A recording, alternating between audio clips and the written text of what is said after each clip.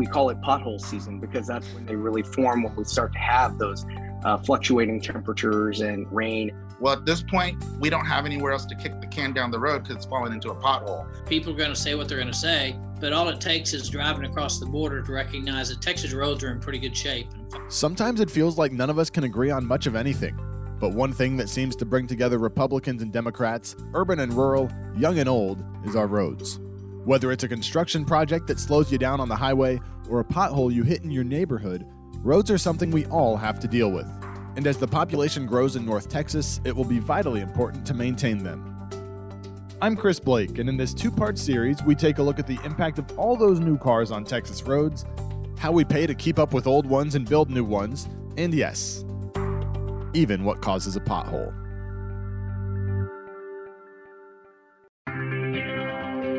When the results came out from the 2020 census, the population in Texas had jumped 16% from where it was just 10 years earlier, from about 25 million people to 29 million. That population growth was centered around the state's major cities. In our region, the number of people living in Dallas County jumped 10%, and that number was 16% in Tarrant County. But the real growth was in the suburbs. Collin, Denton, Ellis, Kaufman, and Parker counties all saw at least a 26% growth in their populations, with Kaufman's going up 40%, the fastest growing county in North Texas. Only 3 counties in the state grew more than Kaufman County, and they were all in the Austin suburbs. With all that suburban growth, Sean Merrill with the American Society of Civil Engineers says the distances people are driving in Dallas-Fort Worth are stressing the roads. The Dallas North Tollway, for instance, goes right through Frisco where I live. It's constantly being, upgraded and widened and improved and extended. So that's just really a quick microcosm of what's going on in our whole transportation industry. That growth is leading to a lot of new construction and upgrades to existing roads. Brandon Lewis is in a different position from many technicians because he works for New Brakes, which meets people where they are. You see a lot of this when I go out to these cars is they're around a lot of construction. With that, there's a lot of gravel. There's a lot of debris. Those actually, people don't realize, can get stuck inside that caliper and caliper bracket, which then can cause grooves in the rotors. And then with the differentials of road condition, it wears and tears a lot more than normal on your suspension of your shocks and struts. So I always look around when I'm going to a customer's house. I'm looking around and I'm seeing, hey, I saw a lot of construction down the road. Do you travel around there a lot? Yeah, I have to. I guarantee you what I'm seeing on your car, I see a lot of grooves. This is why. And it's not just a commuter issue.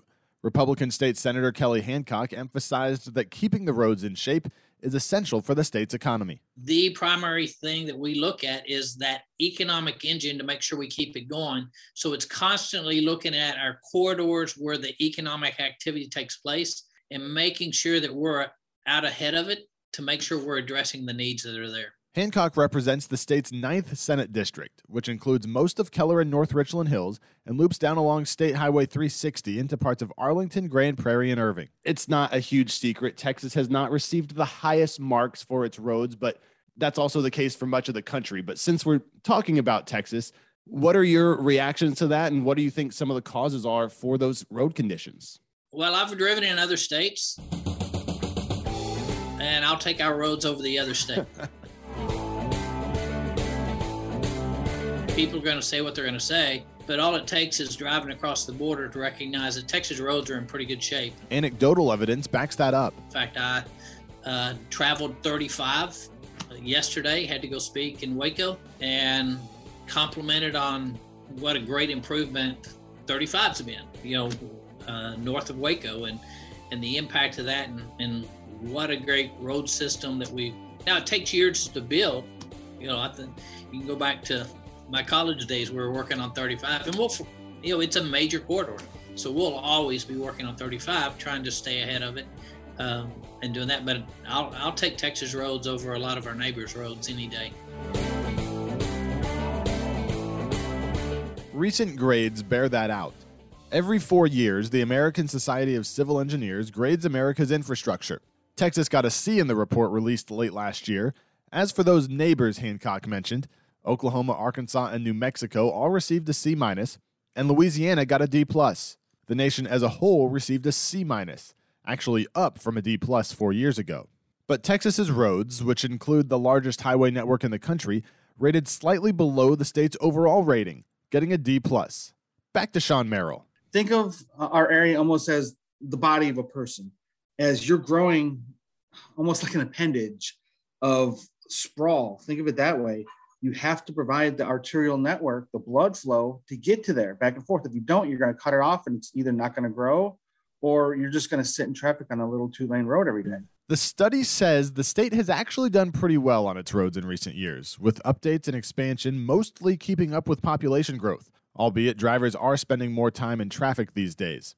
The engineer's larger concern had to do with future funding, and that funding comes from a variety of public and private sources. Tolls are one of them. These roads don't last forever also. I hear a lot of people complaining that after 40, 50 years, I don't want to be paying tolls anymore. Well, the road isn't going to last hundreds of years. After 40 or 50 years, the road's going to need to be replaced, continuously need to be improved and maintained. On the public side, one of those sources of funding is the state.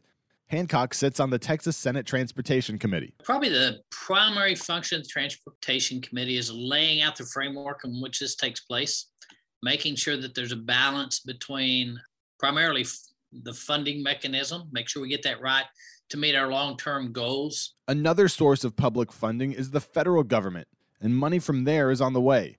President Joe Biden signed a $1 trillion infrastructure bill in November. The White House says Texas is slated to get nearly $27 billion for its highways and $537 million for bridges. But once that money is in the state, how does it get divvied up? You know, we have what we call our UTP, or Unified Transportation Program. And that's a program where they look long-term. So they're looking 10 years out at projects and trying to, again, project where the growth is coming from and plan out. And so that'll be based on really a lot of that UTP and what roads are ready and where we are based on the preliminary work that's already taken place literally, in the last several years. On top of what the state distributes, there will be even more money up for grabs through federal grant programs. The federal government passed an infrastructure bill under the Biden administration. The city of Dallas will get some funds from that, and then we'll get some state funds, and then we'll be competing for federal grants. And the first federal grant just opened up. That's Dallas City Council member Omar Narvaez. We'll hear from him much more in part 2 of this series. One of the last pieces of that funding we've yet to touch on is taxes. There are mechanisms in place to allow tax dollars collected in various places to go to roads. According to the Texas Department of Transportation, those taxes contributed billions to the state highway fund in the last fiscal year. Texas also has a gas tax of 20 cents a gallon. That, in turn, is used to fund some other things across the state. 25% of the gas tax goes towards education in the state of Texas. And the state has significantly increased our commitment in funding education across the state. And so I don't know that you're going to, knowing that 25% of that is going toward education, it makes it a little bit different in the state of Texas in doing away with that tax. That transportation, that infrastructure intertwined with everything. I know it's not the issue in policy that gets people fired up, but it's important all the less. It is what drives our economics. If we don't have these corridors, if we don't have the investment in our transportation, talking about issues with supply chain, don't have the proper road and infrastructure in place, you're going to have even more supply chain issues across the state of Texas.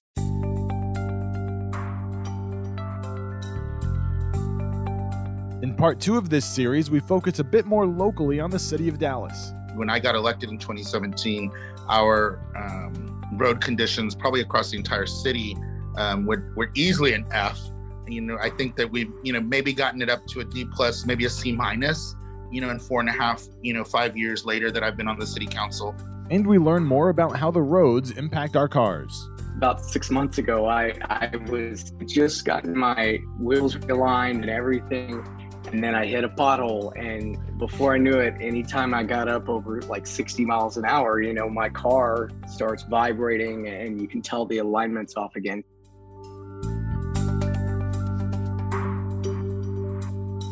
If you like what you heard today, please rate, review, and subscribe to KRLD In Depth. It helps others find the show.